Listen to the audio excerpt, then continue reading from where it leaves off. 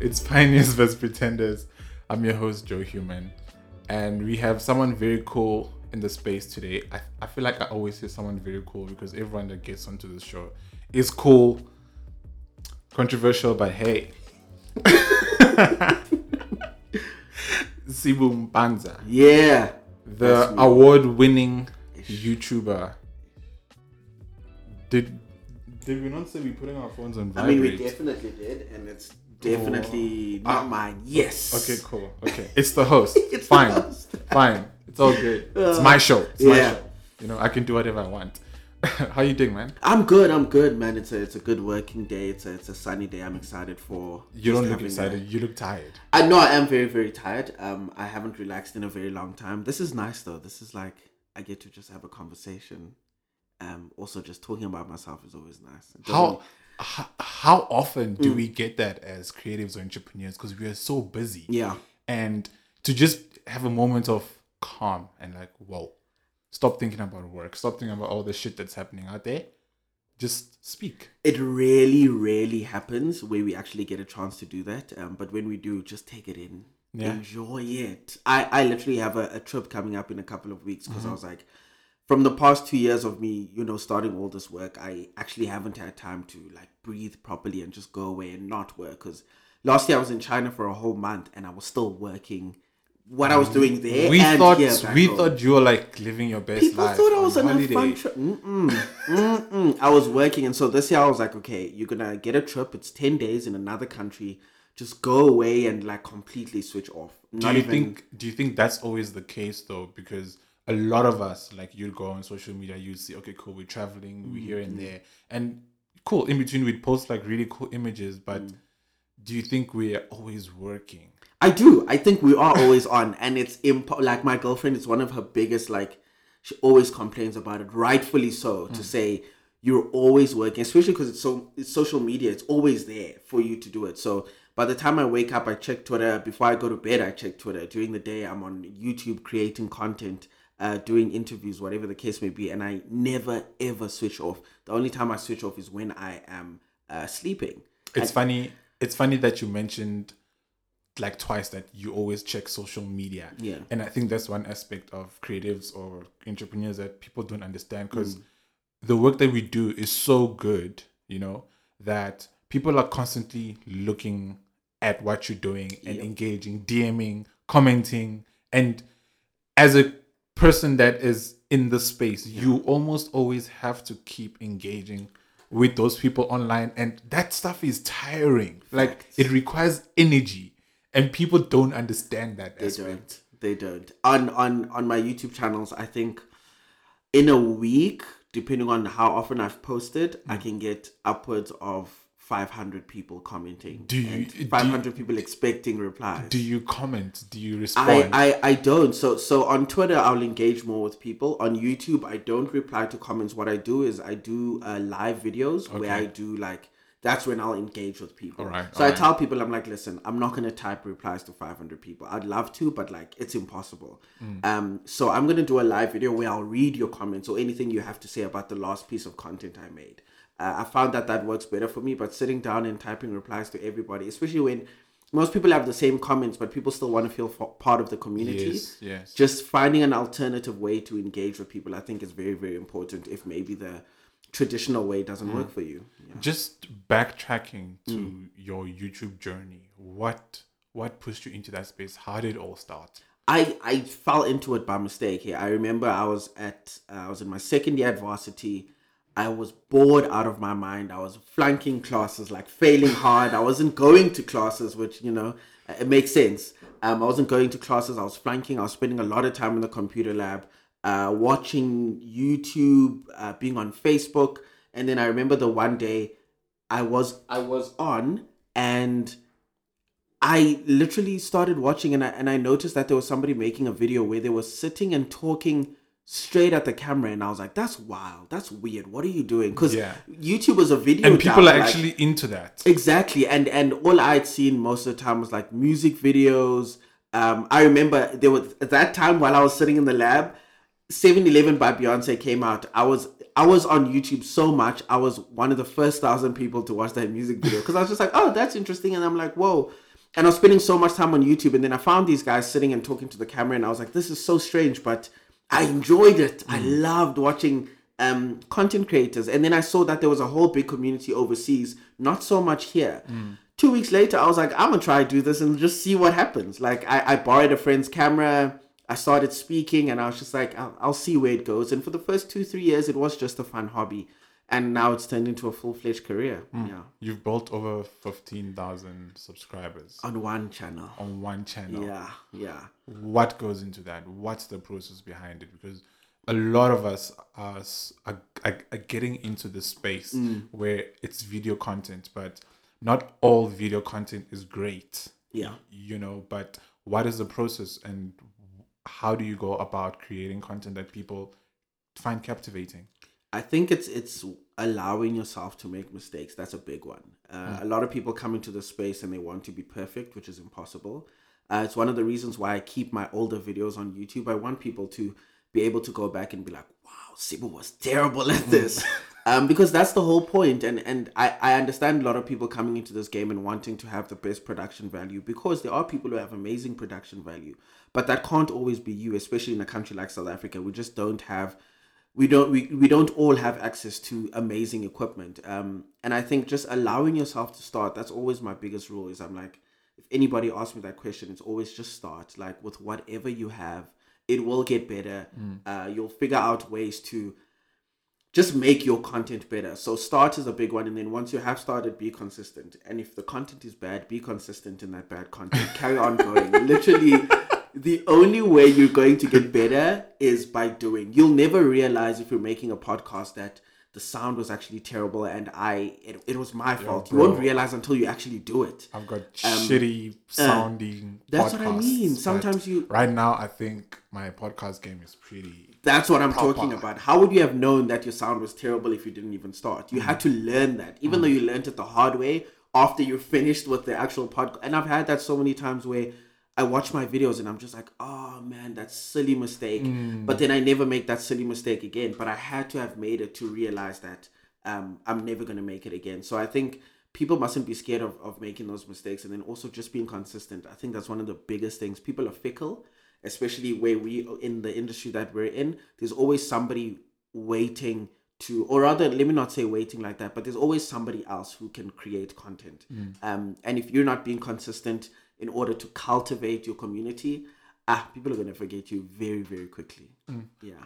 With the rise of YouTubers, especially in South Africa and in African continent, how does one make sure that they differentiate themselves in this space? Because everyone is starting now, and YouTube or video content is becoming content that is very captivating, and people are finding ways of plugging product placements, ads, and just being able to shape society through the content that they create through video, but with everyone doing the same thing, how does one make sure that they are unique in the space that they're creating for themselves?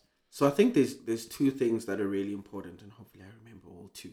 But the first one is work on your craft. Like, talent will only take you so far. Like, work on getting better. If you're on YouTube and you realize, like, I have so much to say, but I'm just terrible at speaking, like getting my words across, work on that. Like, actively, don't think, oh, I'm just going to get better over time. Like, actively write down, maybe you're not good at this. Maybe you're too much of a kind of person. Like, and that's okay. You're learning, but actively work on your craft. And then secondly, I'd say, especially for YouTube, is even though everybody's making the same type of content, in inverted commas, your personality is what makes people stay. I can watch 10 different makeup YouTubers doing the exact same thing. Like, they're like, okay, I'm only using Essence products for these videos, and I watch 10 different ones, but they're all different. That's my thing. It's the personality that comes out, and I watch them for different reasons. And people always say, people will come for your content, they'll stay for your personality. People will come for the content. If you have the title that says, that makes me want to watch, I'll get on there. But am I going to stay for the full 10 minutes, 5 minutes, whatever it is? So also with your personality, give us your personality. Don't shy away. That's why people stay.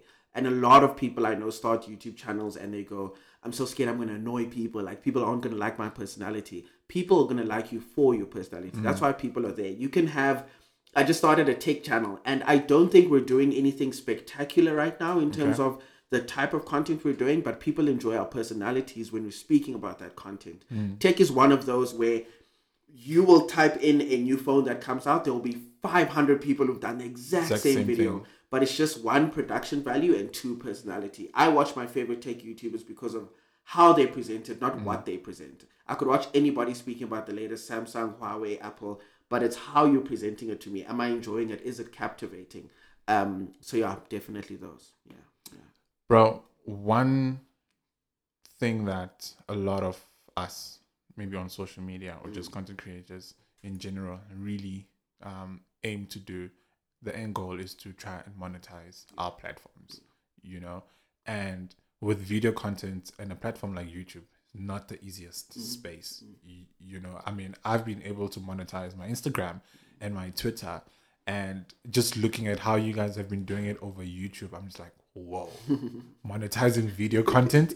And also, like, there's like thresholds, because YouTube is not a platform that we've built. So there's certain standards and set of rules where if you reach a certain point, you are then able to get some monetary value out of that. Yeah.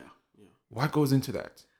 How do we monetize video content? So let me tell you my story, right? So there's three ways that I always say. The first way is Google. Google will pay you for the ads they put on your videos. And as you were saying, there are thresholds for that, so that Google doesn't just pay out anybody. They don't want to pay out people who are putting videos on YouTube, like, and I don't want to say for the fun of it, but just not caring about the content, and then they just get like, they go viral. So videos without purpose. Exactly. You can have a million views on one video upload, and it just goes and it goes viral. YouTube won't pay you unless you also hit the subscriber threshold, which is 1,000 subscribers. So YouTube has started this to make sure that if you're just uploading without thinking, they're not going to pay out. They want to pay out to people who will upload content consistently. That's also a big thing. So you have to have, I think it's 400,000 minutes that people have watched, or 400,000, yes.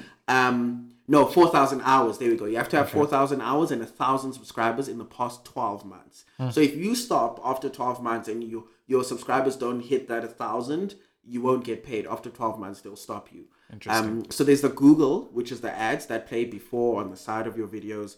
Then there's the second way, which is how I make most of the money, is brand deals. So talking about a brand, talking about their idea, their product, whatever the case is. And the third one, which... So in that case, does the brand pay you to speak about them on your video based on your subscribers and your views? So there's a lot that it's based on. I don't think there's one metric that's bigger than the other right now, at least in South Africa. So for me, I always find this funny. Like, sometimes I tell people my rates and people are like, what? I have like 50,000 more followers than you and I make half of what you make. And I'm like, bruh, and it's not that I think I'm more valuable than anybody else. It's just that I think very early on in the game, somebody told me how much they think I'm worth, and I stuck to that.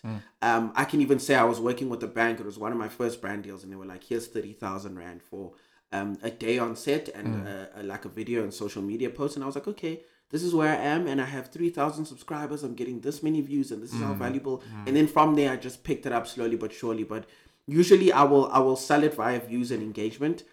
I know that I have a community that watches and that engages with my content a lot. And I might not get the biggest views out of the biggest YouTubers in South Africa, but I know that my community will talk about said brand that I'm talking about in the video. They will make sure that that brand knows that they're engaged. People get excited when I'm making money.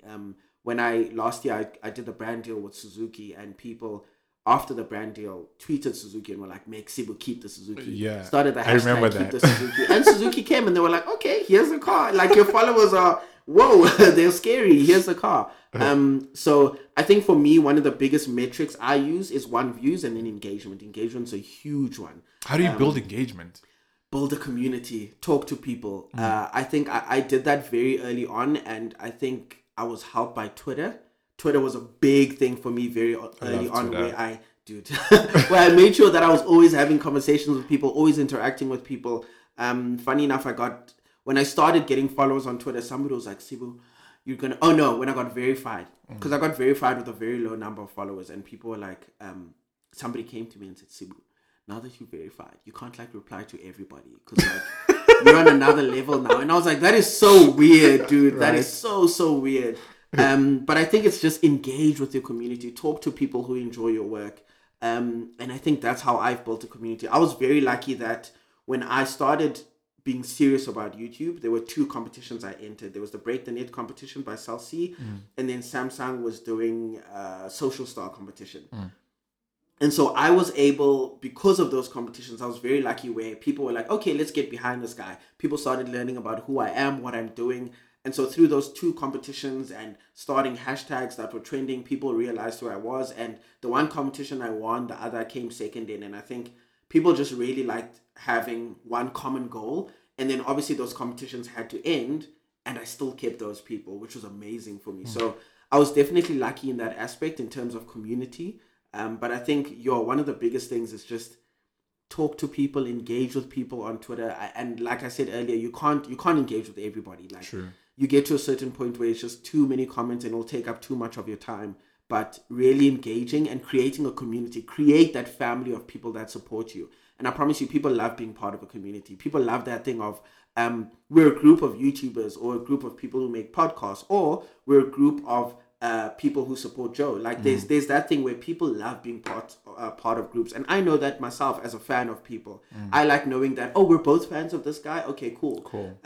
So definitely create a community, even if it's something as corny as giving people a name. Like just create that community and also make sure that you're always grateful, because people at the end of the day, especially we're talking about monetizing, I think people appreciate that thing. I remember the one time I was like, thanks guys, our groceries for this month was you guys watching that video, which was a sponsored video, and we just got paid so I can go buy groceries.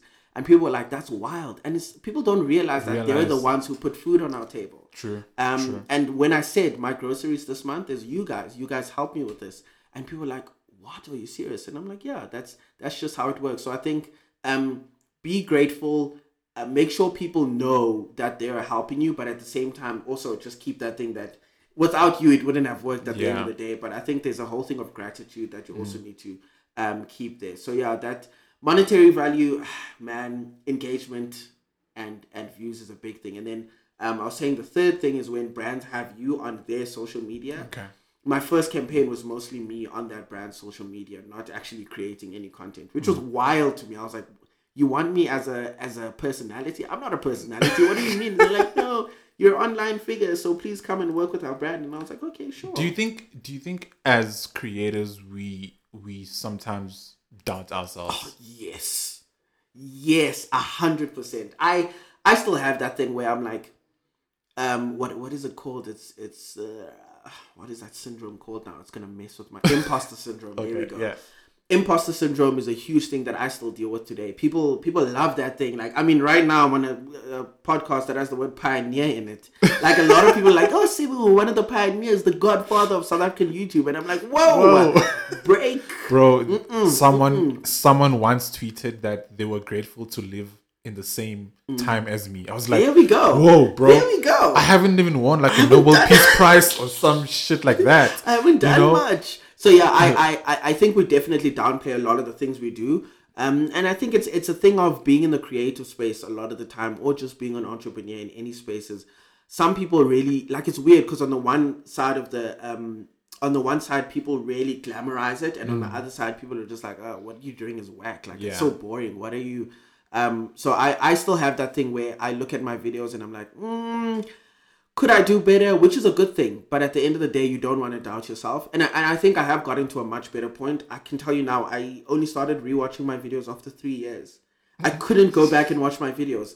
I started my channel in 2014. 2017 is the first time I could watch my videos back. I only listen to my podcasts when I edit them. After that, there we go. Exactly. It took me 3 years to be able to go back and watch a video. And I was like, as much as I think my videos were good, this is what, like, there's just this thing where I like watching back and I'm like, Sibu, you said that. Like, that was a nice video. Dope. Exactly. It took me 3 years, dude, to get to the point where I was like, that's a dope video where I can watch my videos in front of other people, or like show people I need to be out of the room. If you're going to watch one of my videos, I need to be outside, dude.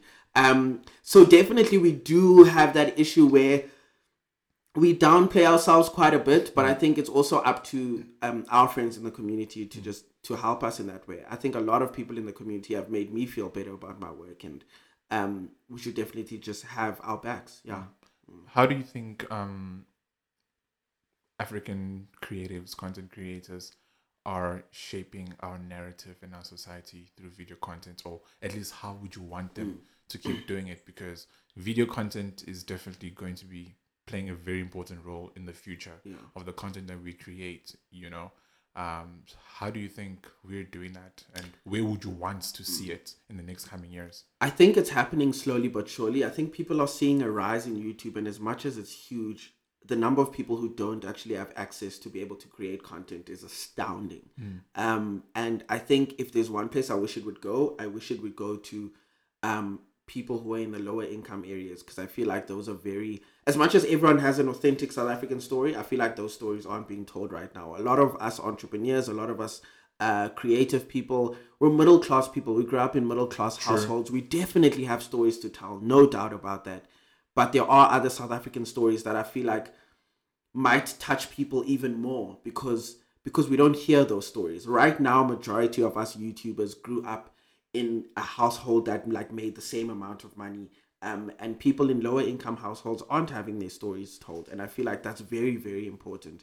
I'm lucky is a weird word, but I'm fortunate enough to know both sides of it. Like when my parents moved to Cape Town, we lived in a shack, a tiny shack at Lutcha, and I grew up there for a couple of years, and then we lived in a township / suburb neighborhood. So I got that side of life, and I went to a very white dominated school that was very like posh colonial school. So I got that, and then so I have a lot of inputs to have, but I still feel like there are people who grew up longer in that situation who have stories to tell that I could never tell. I can't tell you about being a teenager in that situation, only as a young kid. So I feel like there are definitely stories to be told. I just wish more people would have access, because I think then YouTube would blow up. A lot of people are saying YouTube's going to blow up, and I think it will only blow up if we give more people access to it. Not just to watch it, but to actually create. If we could create, if as South Africans, we could just create a way for people to make YouTube content more often and easier, I think it would be absolutely amazing. Right now, we're still playing games. Right now, it's the cereals who are rolling when they talk like that. Those are the only people who are, we're twangers on YouTube. I just need people who are making YouTube channels in predominantly isiXhosa, people who are speaking in isiZulu, like predominantly. They don't play games in any other languages. I need more authentic South African stories right now. I think we're definitely getting one-sided. I think it's very one-sided, as much as, middle class people are my people. I understand. Would you say it's one-sided and more westernized? 100%. We are still copying the American way, the European way. And I understand if something works, you want to use what works already. That's why I think that the people who are going to change the game are the people who make it South African and unapologetically South African. I even think, even with my content, I have moments where I'm like, oh, this is so American. And it's just difficult to get you out of that mindset, especially because when I started YouTube, there were only American YouTubers, only European YouTubers to watch, and automatically the YouTube I created will be YouTube like theirs. But now you have a lot of people who are starting YouTube and they're seeing South Africans. And I remember when I went to go visit my gran in the village, people were like, whoa, that's so weird. Like, we're not used to YouTube like that, where people are going as Lalini and they're going to see, and that's the thing. Now that we have and people it's who rough, are doing it's authentic, it's raw, it's dude. raw. Exactly. Now that there are people who are creating that type of content, I'm really hoping that people who start the channels in the next 2 years will come in without that westernized idea of what YouTube is supposed to be. Yeah, bro. Thank you so much for the chat. Absolute pleasure. It's been awesome having you on here. Thanks for having me, brother. And see you around, man. Definitely. Cool.